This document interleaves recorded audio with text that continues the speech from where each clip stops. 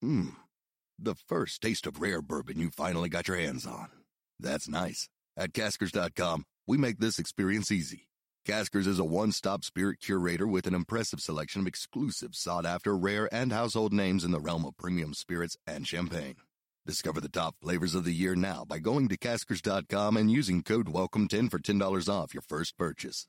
Get $10 off your first purchase with code WELCOME10 at Caskers.com. Hello and welcome to another episode of the JRE Review. Wow, this one. Podcast 1267. Gary Taubes and Stephan Guyenet. I don't know how to say his name. Stephan. Well, it had become clear why saying his name is difficult during this podcast, because the guy Gary couldn't say Stephan's name almost at all, and even Joe had a hard time saying it. This podcast, ladies and gentlemen, was, I'm going to say it, and even Joe did, it's difficult to listen to in so many ways. It's difficult because it was so complicated. I have a science background. In fact, it's biochemistry, which is the same as the Stephan guy, and I'm not sure what conclusions I made from it. There's some information in there, but if you're trying to figure out low carb, obesity versus something else, or you do keto or whatever, take some notes and be patient, because this one was a doozy. But let's start the review.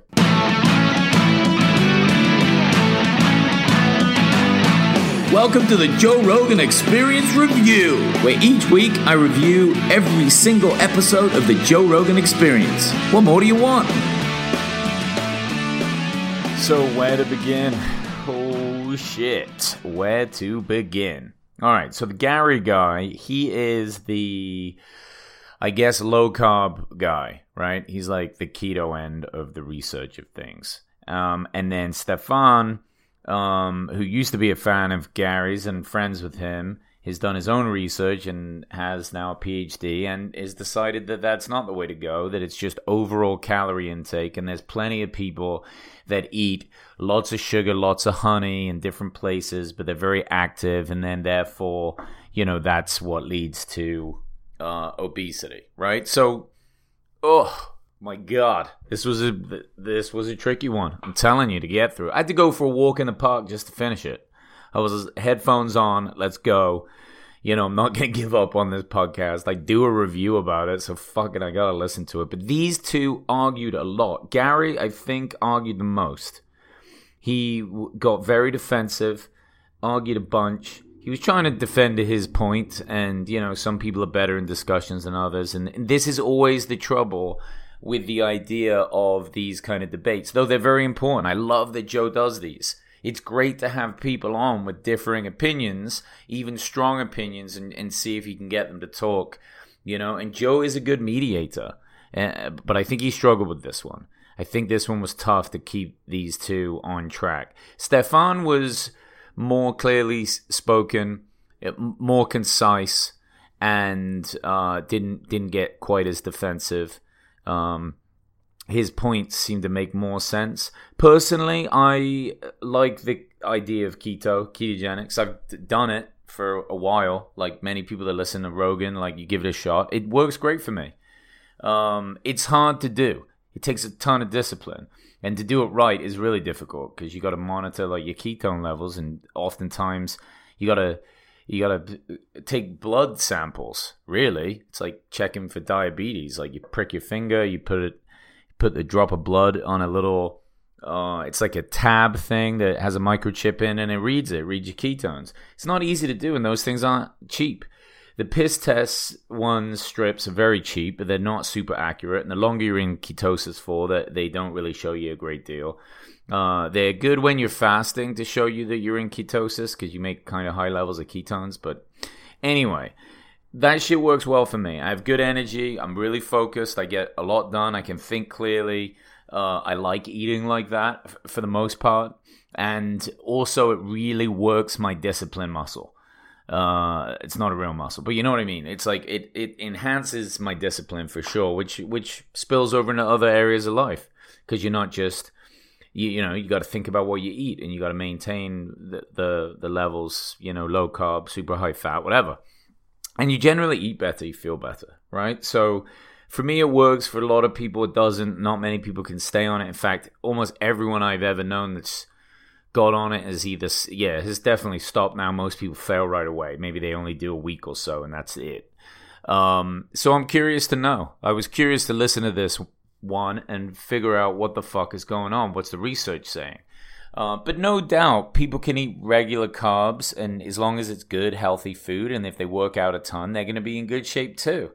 I know Joe goes back and forth between keto and not keto, and mostly low carb, and I go back and forth on things. As long as you're working out pretty hard, and your intensity there is solid, I think you're in pretty good shape. So, in a sense, both of these guys were inherently going to be somewhat right.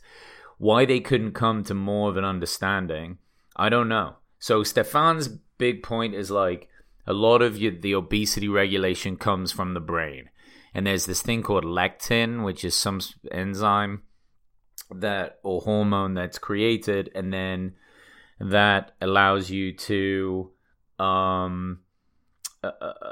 it responds to like the fat stimulus. Okay, so that's what's causing you to store fat. It's in response to this. So where on the other side of the coin, you've got Gary, who's saying that no, it's carbohydrates, and it doesn't matter how much you work out and how sedentary you are. Basically, his idea is that it's the carbohydrates and sugar that makes everyone fat, and obesity has nothing to do with exercise and working out, which that has to be bullshit. Like, why even threw that into the argument? I have no idea. It's just like, unless you're really trying to drive your point home, but to say if you could just get them up and get them moving and really making them, I mean, if you take someone and really fucking make them sweat to death, then you can probably feed them to a point almost anything. I don't know. I don't do research on either of this shit, but just to dismiss exercise seems very silly indeed. I don't know. The trouble with this one, other than the arguing, is that the points seem to go round and round and round, and see if you can make head nor tails of it. I think that this, like Joe even said, this is the beginning of a few conversations that need to be had, because I don't know how they can get to the bottom of it. Probably, chances are, I think it would be better to bring on a couple of people. Stephan should come back on, for sure. I like the way he was debating. Gary probably does better on his own. Get him on his own. Maybe he can make a little bit more sense of things.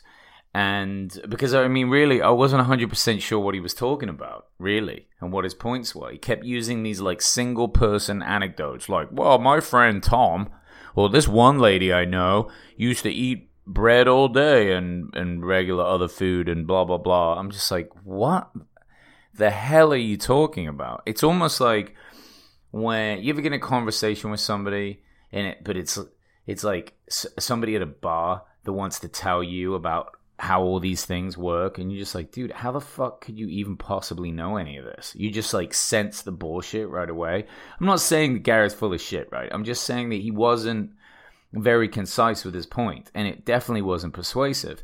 And if anything, I went into this with a bias. I would have been on his side. I'm more on the low end carbohydrate keto side of things. I think that's really beneficial because it's worked for me. I don't know. That is what works for me.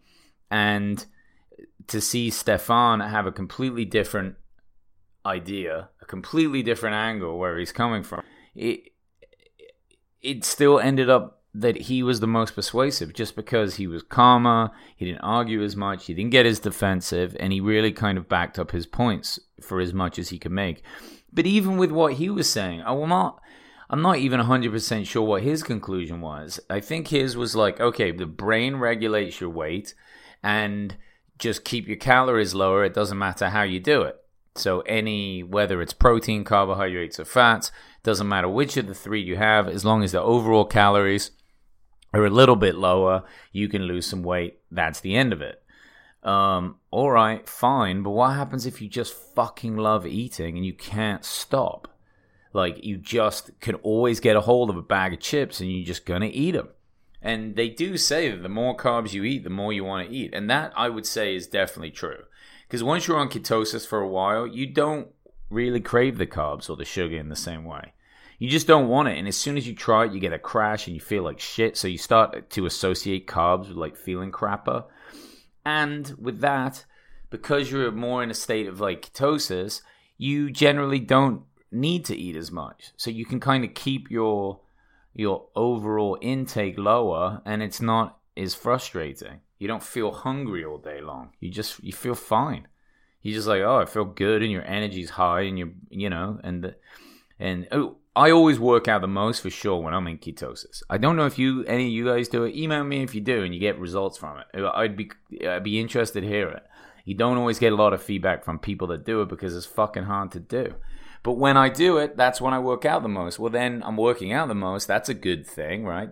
You get good benefits from that. And I don't know. I don't know where either of these two guys went. There seemed like a little bit too much bias. And then Gary would come out and shoot down every study that Stephan cited, saying that it was a bullshit study. I'm like, hold on. If we can't believe any studies in science, how the fuck can we believe anything? Like, what are we really supposed to take away from this?